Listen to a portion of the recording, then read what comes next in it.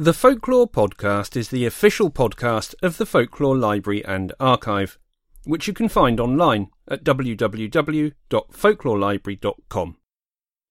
Our aim is to preserve and make available for the future folklore resources in all formats: audio, visual, print and physical artefacts. To help us to achieve our goal, please consider supporting our work by either joining the Folklore Podcast Patreon family at www.patreon.com/thefolklorepodcast, where you can access extra materials, or visit the Library and Archive website. You can learn more about our work, browse our materials, and, if what you find there is useful and worthwhile, you can make a donation on our fundraising page. Thank you for helping us to save folklore material for the future. Enjoy today's episode.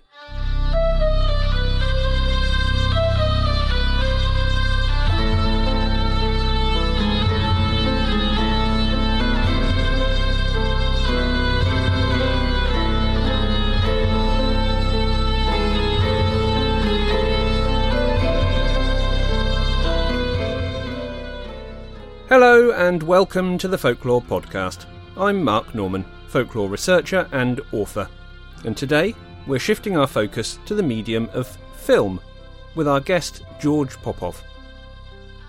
Bulgarian-born George is a writer and director and one half of the team behind Rubicon Films, the other being writer-producer Jonathan Russell. Having already produced folkloric feature films Hex and The Droving, the pair have turned their attention to the documentary format with the Side World project, which aims to take a closer look at different aspects of our folklore in thematic productions. The first of these is Haunted Forests of England, which takes a look at three very different locations from across the country, examining the legend and lore to be found there from the ancient to the modern. George joined me recently to discuss the film. Before we turn to that interview, here is an audio extract of part of the opening of the movie.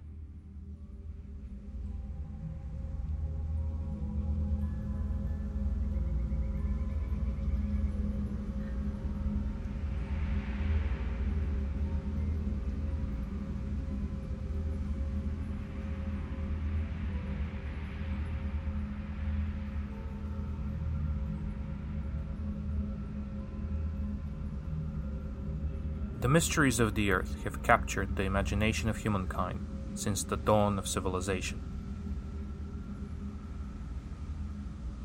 Even today, with scientific and technological advancement, these questions of the unknown continue to challenge our perception of what we call reality. My name is George Popov. I'm a writer-director, and I've spent most of my life creating make-believe stories, trying to find the truth through telling lies, and continuing the same legacy of folklore and legends that have been passed down for thousands of years. But for some of those tales, truth and lies do not relate in such a simple equation. When the line between fact and fiction is enshrouded in mist and shadow, beyond that threshold is a place that can change our perspective on everything we think we know. I call this place the Side World.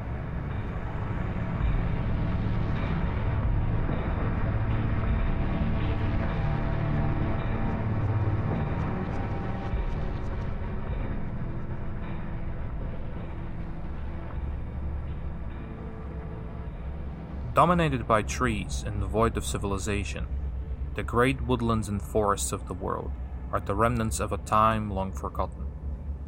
Whilst vast and majestic, these patches of land cultivate life and sustain the growth of an array of species. But what dark secrets do these forests hide when no human is around to witness? What lurks in the depths of the undergrowth, in the shadows of the trees?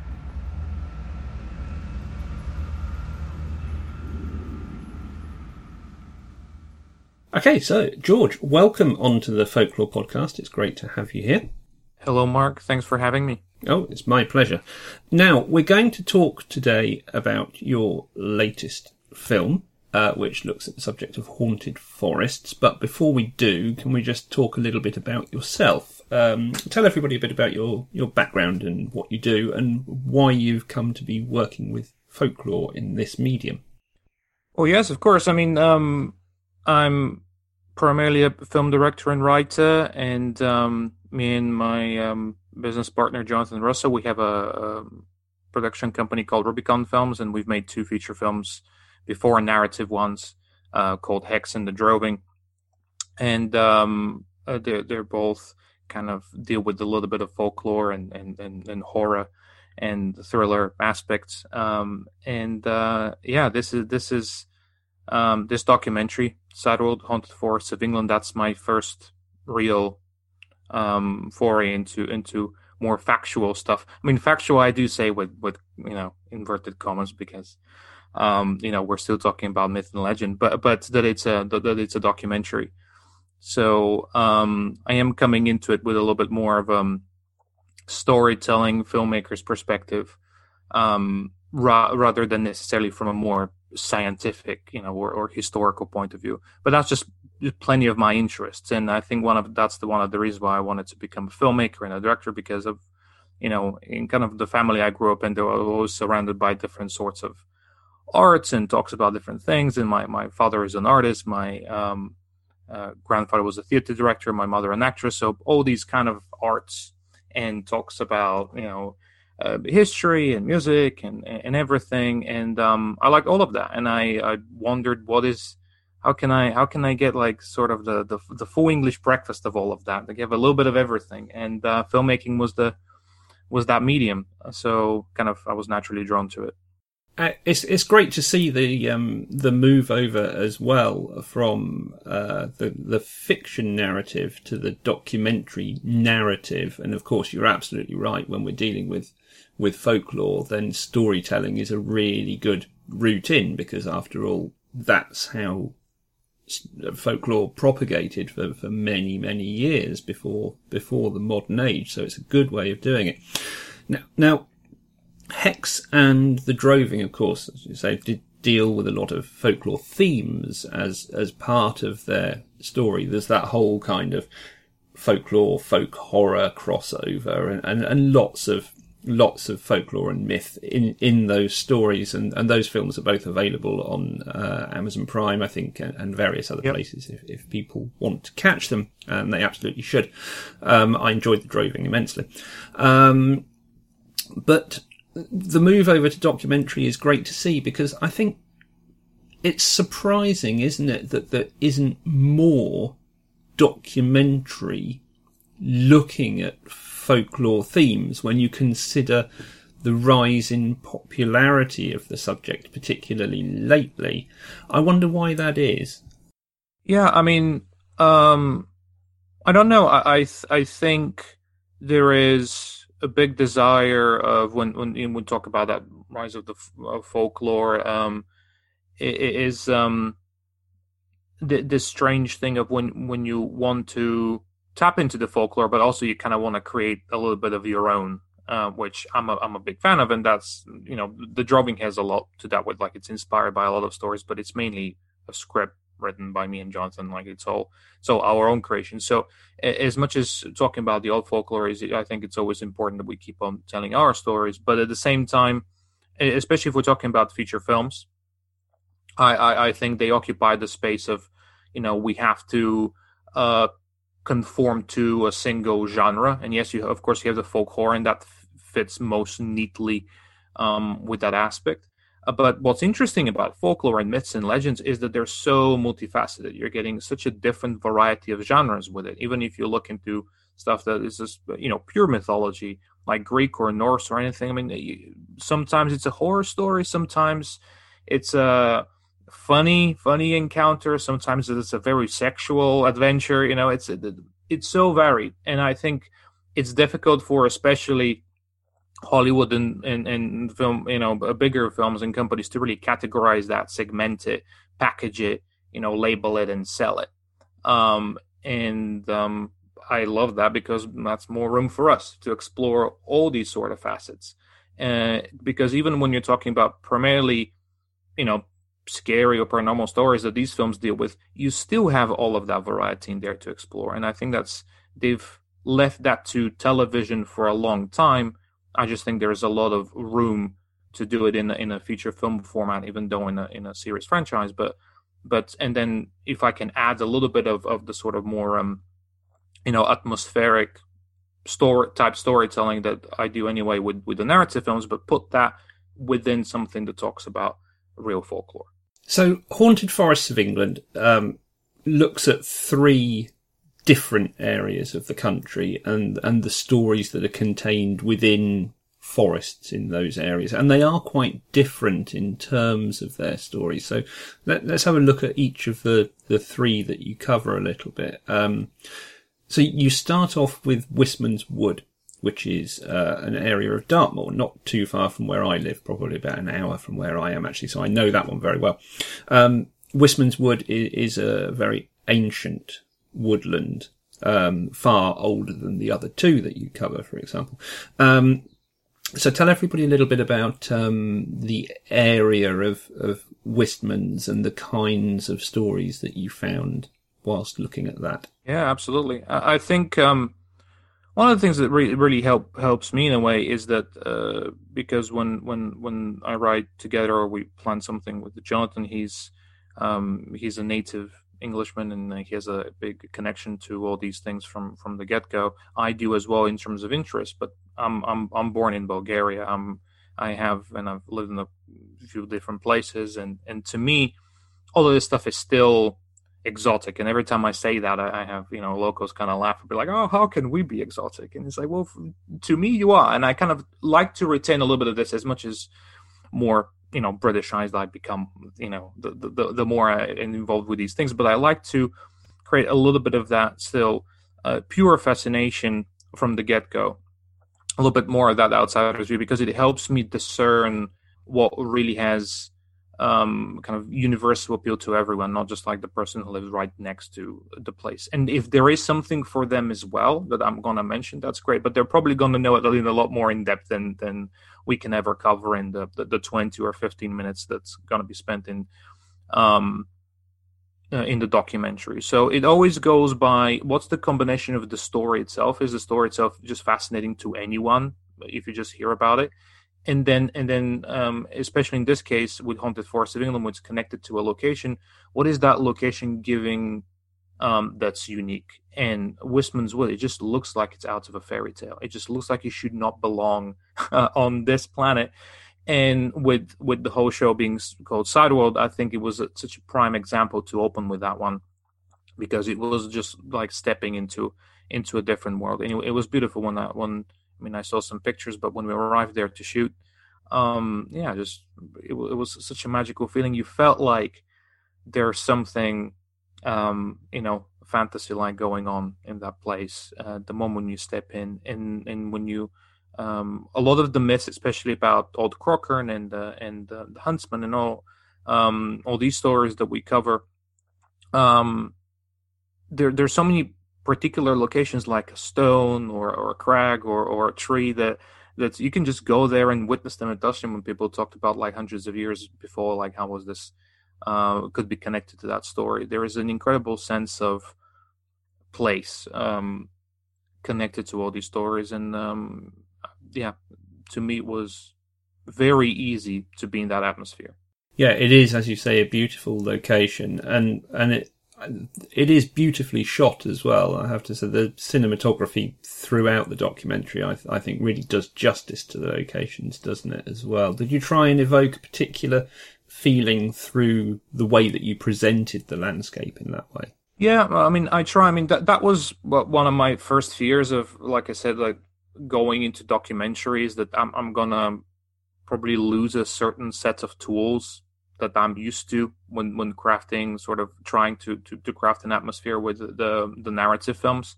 But then I quickly discovered that, like, well, I don't have to play by the same rules that every other quote unquote documentarian does. I can try to maybe skew more towards what I'm comfortable with. So if I'm just gonna try to shoot the forest as if those were shots or characters or anything in a narrative film that to try to evoke a particular emotion or particular palette of colors or composition that's going to fit within the type of story we're getting into. So hopefully, I mean, some of it comes across, some of it just looks pretty.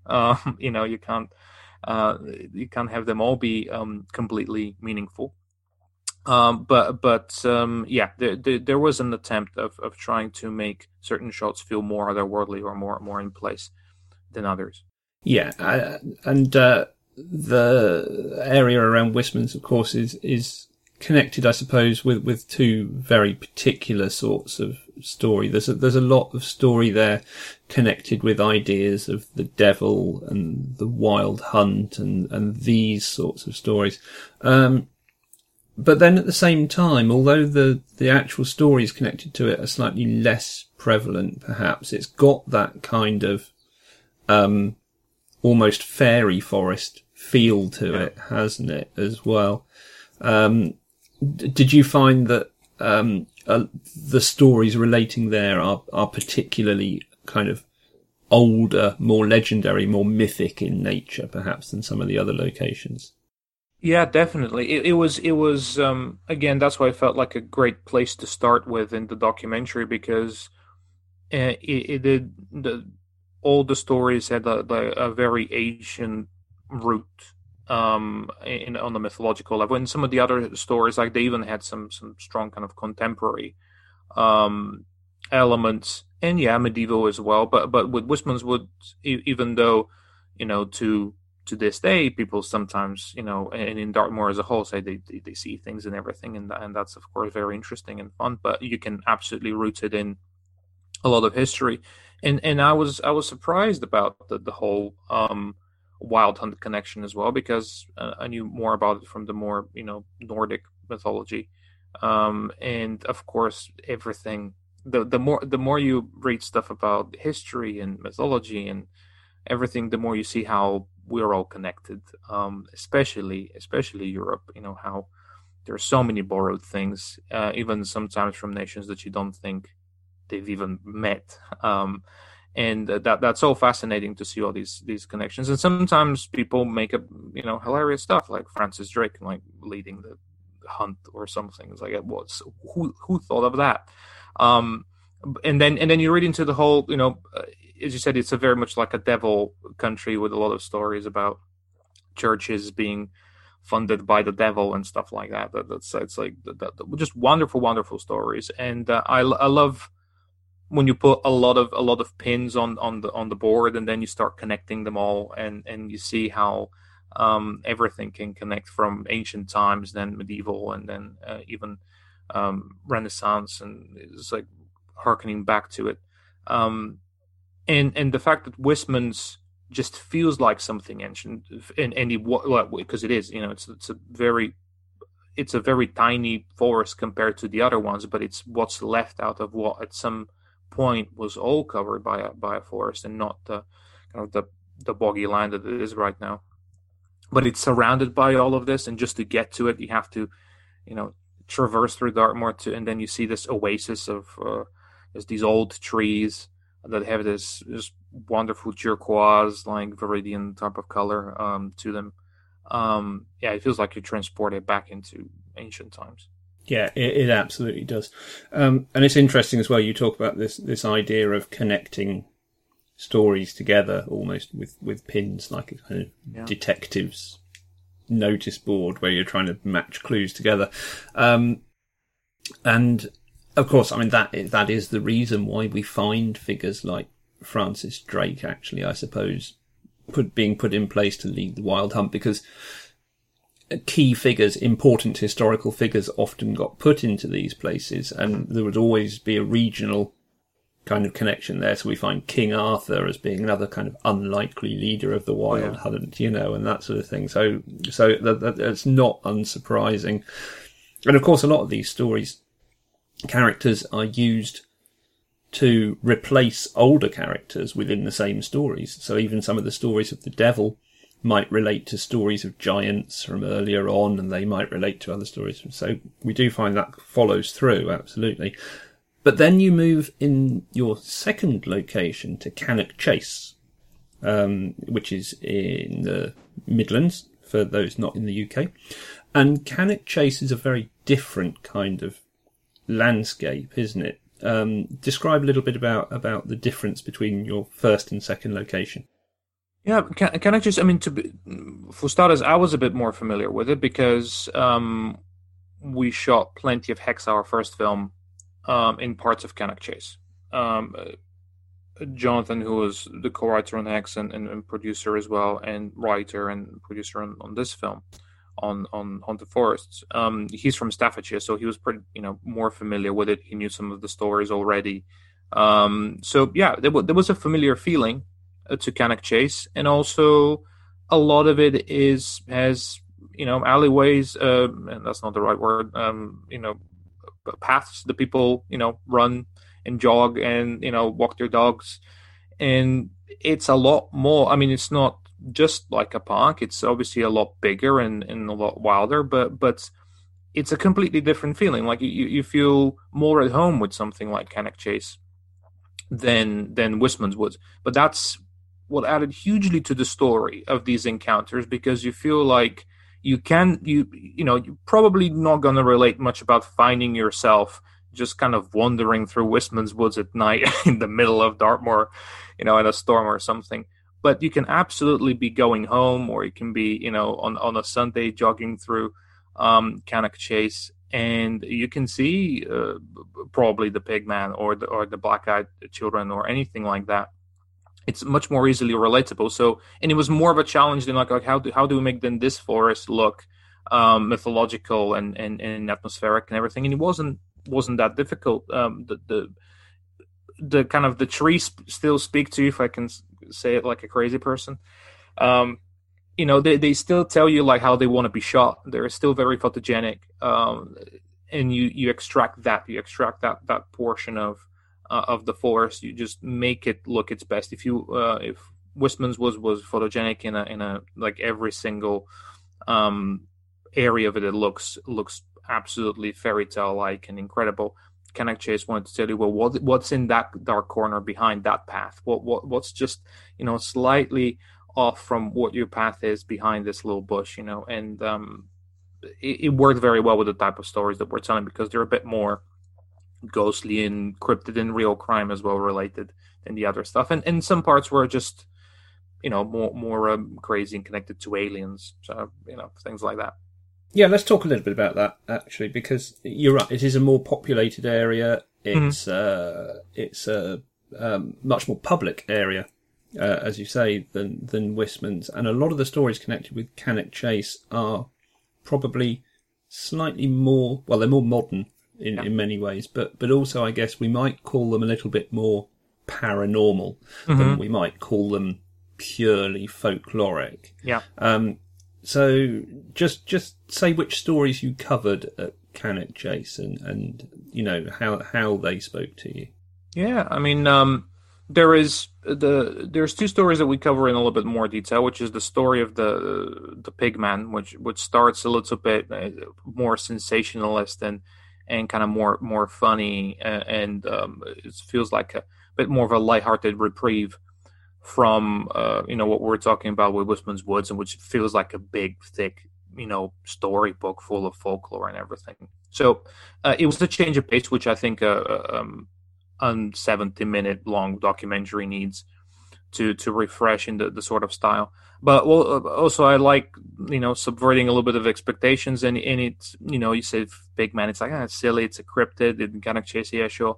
But then you go into, plenty of different theories, just like with every good folklore story, of where this whole thing originates from, real or not. And quickly, what seems like a funny concept turns into being an incredibly sad story, maybe about someone who was a deformed kid back in the medieval times, born to a witch, who was, relegated from their village for doing something with the devil to have birthed such a child, and then the child gets abandoned, and then they see it and they call him the Pigman, and it's and I think that sometimes can surprise people because when you have a very weighty story about it, you've heard about it, and then keep keep on exploring, then you kind of know what to expect, like how, no matter how much you dig into the rabbit hole. But with something like the Pigman, there's no like huge expectations that it's not like,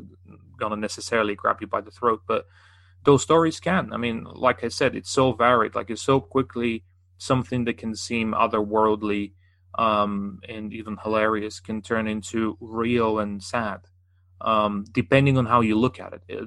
All of these things, you just depend on how you look at it. That's why I don't like to say in the documentaries, like, well, I think this is real and I think this is not, because that's the best part. We don't know, and you're robbing the audience from making that extra search on their own, which can be very fulfilling. So that was the Pigman story. Yeah. Yeah, and of course, belief is a very personal thing, isn't it? So it's not any of our places to say whether something is definitively right or wrong. That's a personal opinion. Yeah. The other story that you cover in more detail, of course, is the story of the black-eyed children, and that is a much more widespread story globally, in fact. Whereas the Pigman is a very regional story within Cannock Chase. Black-eyed kids we find all over the world. How did they end up in Cannock Chase? Well, again, we don't know, but we wanted to say that they do, and there's been plenty of encounters there, and we don't necessarily, again, link the two. We don't have a definitive theory of what we think, but you cannot not mention some real crime that unfortunately has happened to children in the Cannock Chase forests, and that also coincides with what might have happened around the world when you see such a phenomena, or what people see and describe. And I didn't know about this infamous story about a serial killer in Cannock Chase dealing with children, but it happened right in some of the spots where some of those sightings have happened. So we didn't want to necessarily say that that's where it originates from, but it would feel like we're missing on a huge potential connection if we don't mention something that is as obvious as that. And you know, when you're dealing with real crime and real tragedy in what's essentially a folklore, you know, haunted stories documentary, you know, you have to be careful not to, you know, make some tasteless connections and say like, well, we've cracked the case here. But also at the same time, I want to show how all of these stories are connected to the real world and real people and real tragedies, and they don't come just out of nowhere. We don't just make them up only because they're fun. Some we do, but some are connected to real horror, and there's nothing scarier than the horror committed by humans. No, you're absolutely right. Cannock Chase is a bit of a UFO hotspot as well, isn't it? Do you find that there are still a number of people who visit the chase purely to try and experience some of these stories? Because, of course, legend tripping is a very big part of kind of that side of folklore, isn't it? Yeah, no, absolutely. I mean, there is... I mean, a lot of big forests in a lot of countries are connected to UFO stories. I mean, and you see that in the States, you see that here, you see that in Bulgaria, which is funny because in Bulgaria you can get into some really remote stories where you have an old 90-year-old granny that's lived there since, you know, the First World War or something, and she's never had a television or anything, and she describes to you an alien and a saucer from Close Encounters of the Third Kind, and she's never seen a movie after Gone with the Wind. And then you ask yourself, like, how did that happen? And you can trace a lot of that kind of stuff in here as well. I mean, of course, you have the famous, even more famous stuff like Rendlesham Forest and everything. So I'm sure at some point, one of these we have to do an alien folklore, you know, story with a side world. But yeah, some people go to Cannock Chase just to see if they're gonna see something. And it's that's a huge, if I can call it, subgenre on its own. Mm-hmm. But we could not mention it as part of the legacy of the place. No, absolutely. Okay, and your final location was Epping Forest, a different kind of location again. Tell us a little bit about Epping Forest and about the stories that you covered there. Yeah, I mean, Epping Forest, what makes it sort of special, mostly is that it's so close to London, and then the history of it, talking about like again real horror of how it was used as a dumping ground for many of the mobsters, back in the day and maybe even now, and which is it's modern sort of folklore and modern history of what people would have done there. But then you trace it all the way back to Boudica and all the important battles that happened there. So it has a lot of baggage. Like Epping was full of it was our baggage location. That thematically, we wanted to do with every forest, a different. Like you do different arcs in a narrative film. Your first arc, second, third. And then in this forest, it just gave you that weight in the end that the film needed, especially with the story about the suicide pond. And that was something that was really fascinating. And the more you looked into it, the colder my blood got, because the fact that especially when we want to shoot it there, and we were looking at all the different ponds, and I'm just could it be this one? Could it be this one? Because still no one knows what is this place that so many people have gone and unfortunately killed themselves at that spot.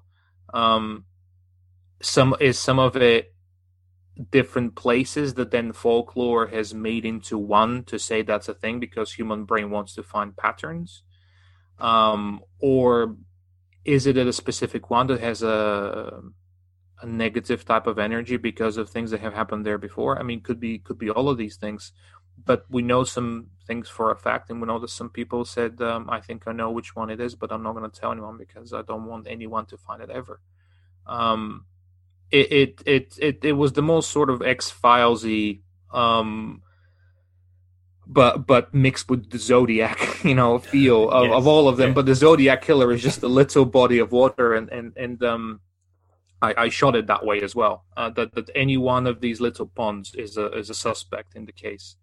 And yeah, it's just such a melancholic feel. I mean, water anyway. I always feel that way about it, and I kind of used it in that way in Hex and the Droving. But here specifically, it worked so in such a sad, poetic way to end the whole thing. Yeah. What other stories did you find in Epping? Yeah, I mean, like I mentioned, the history of Boudica, it was related to, I mean, we did relate in the end, we made a connection potentially with the suicide pond, because it said that, when the Romans did corner her and her daughters, they committed suicide by a body of water. And there is one of the, highly suspected suicide ponds that's very close to their last camp. But yeah, a lot of other weird just stories. I mean, you have Dick Turpin, who frequented there and had its own lair in a cave. I think there was no specific place for the cave really, but and I think people see his ghost, and that's really interesting. I think there is a sort of a part 2 to the Dick Turpin legend that I want to do at some point, maybe with Nasser, we'll explore more in a different part, because they talk a lot about York and his grave there after he's hanged, and there's kind of the story continues. But that's another thing that I love exploring, because as a historical figure turned into a folklore sort of legend, like a superhero, there is a lot of romanticism to that character, and he wasn't that decent of a human being to deserve maybe that sort of legacy. So I love sort of sometimes bringing down those statues of legends. And these popular characters and notorious characters, of course, they become very difficult to unpick the stories of, because of course so much develops over time, and you have people like Anne Boleyn and Dick Turpin as well, where Yes, they haunt about 17 different locations, often at the same time, and trying to unpick whether there are actually any genuine connections between historical events and the way that stories develop can be so difficult, can't it? How much time did you have to spend researching for this before you actually went into production? Because there's a lot of information in there. No, it is absolutely. I mean, it was a few months of going into different stories, and one thing is getting all the information about the stories, but at some point it becomes, what do you not include?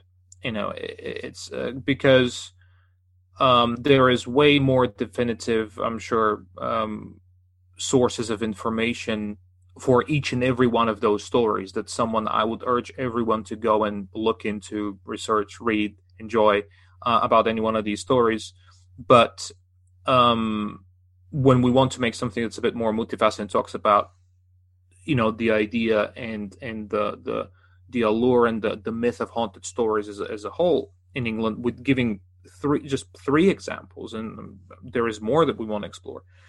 And you have to pick the ones that work in the narrative way that keeps the viewer interested, and you have to pick the parts of them that really work for the narrative that you want to tell. They're kind of a bit like actors or set pieces in your own film that, this one cannot follow this one and this one cannot be that long. So there's a lot of boring mechanical, structure to all of it, that there's a lot of stuff that I would have liked to include or talk about, or explore more, and go more in depth and be even more accurate about some stuff.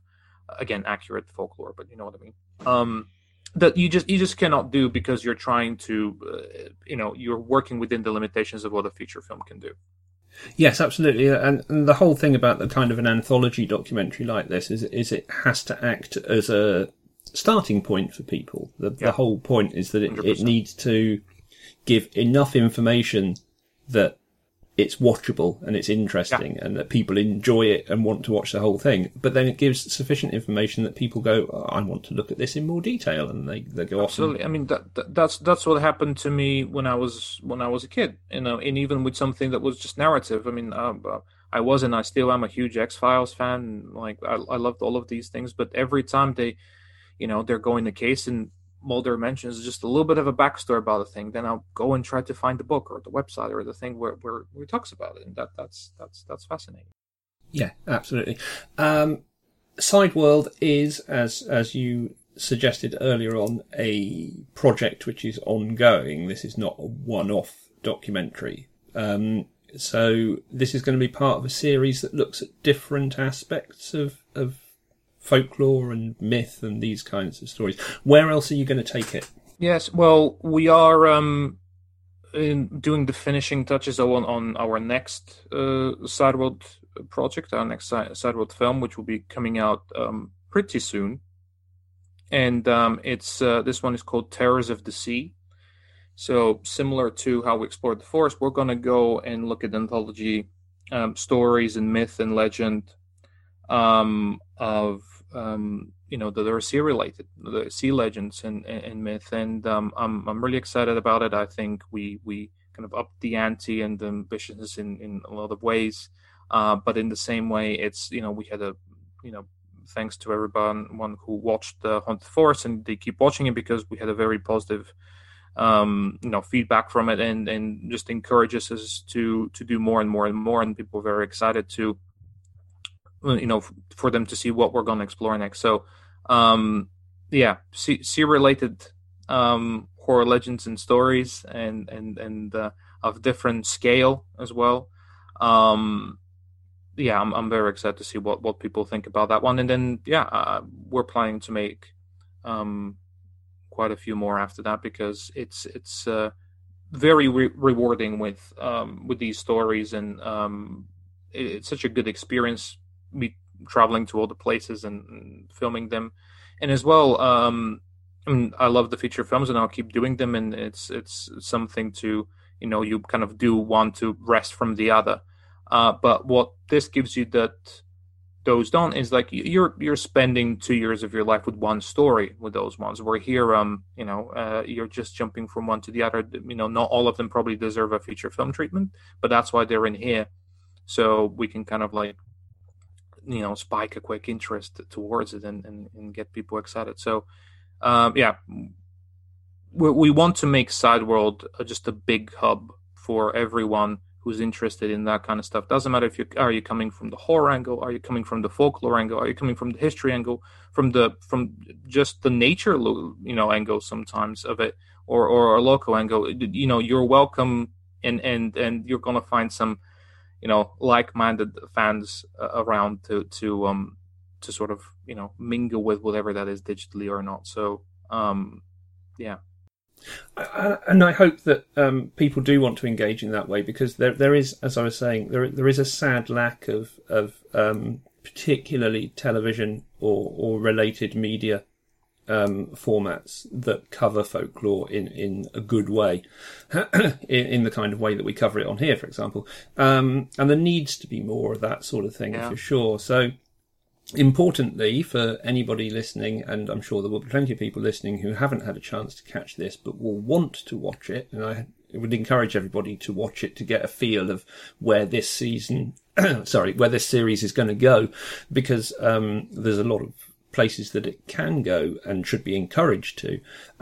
How can people find Haunted Forests and give it a watch?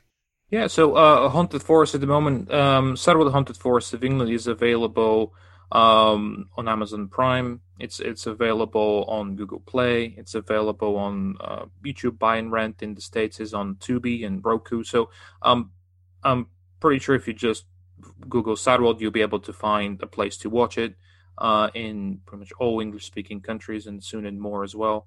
I know it's available also in Australia and a bunch more. And then the same thing will be with Sideworld Terrors of the Sea. So we have a Facebook page that's called Sideworld, where you can be able to keep up with it, and then mainly a Twitter where we post every day alongside just Rubicon Films, where you can get some information about Sideworld as well as Hex and the Droving. So yeah, you'll be able to find us on social media, and if you just look up Sideworld, you'll be able to follow all of them.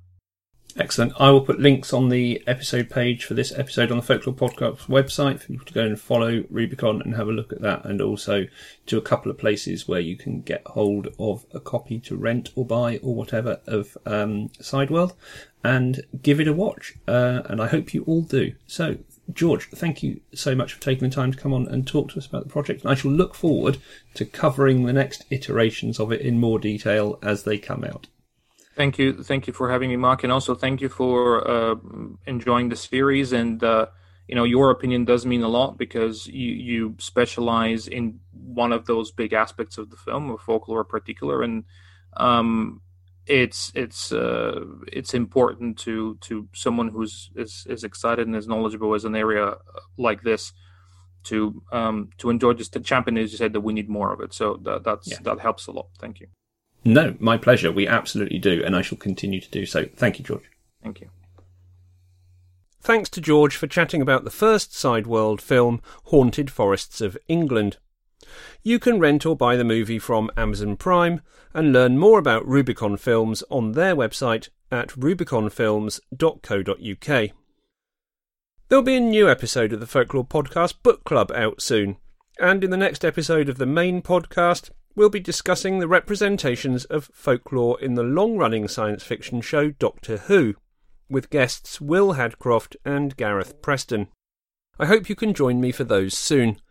In the meantime, please visit the website at www.thefolklorepodcast.com, where you can sign up for our free newsletter, access our entire back catalogue of episodes and bonus content free of charge, and, of course, link through to support us on Patreon or by donation.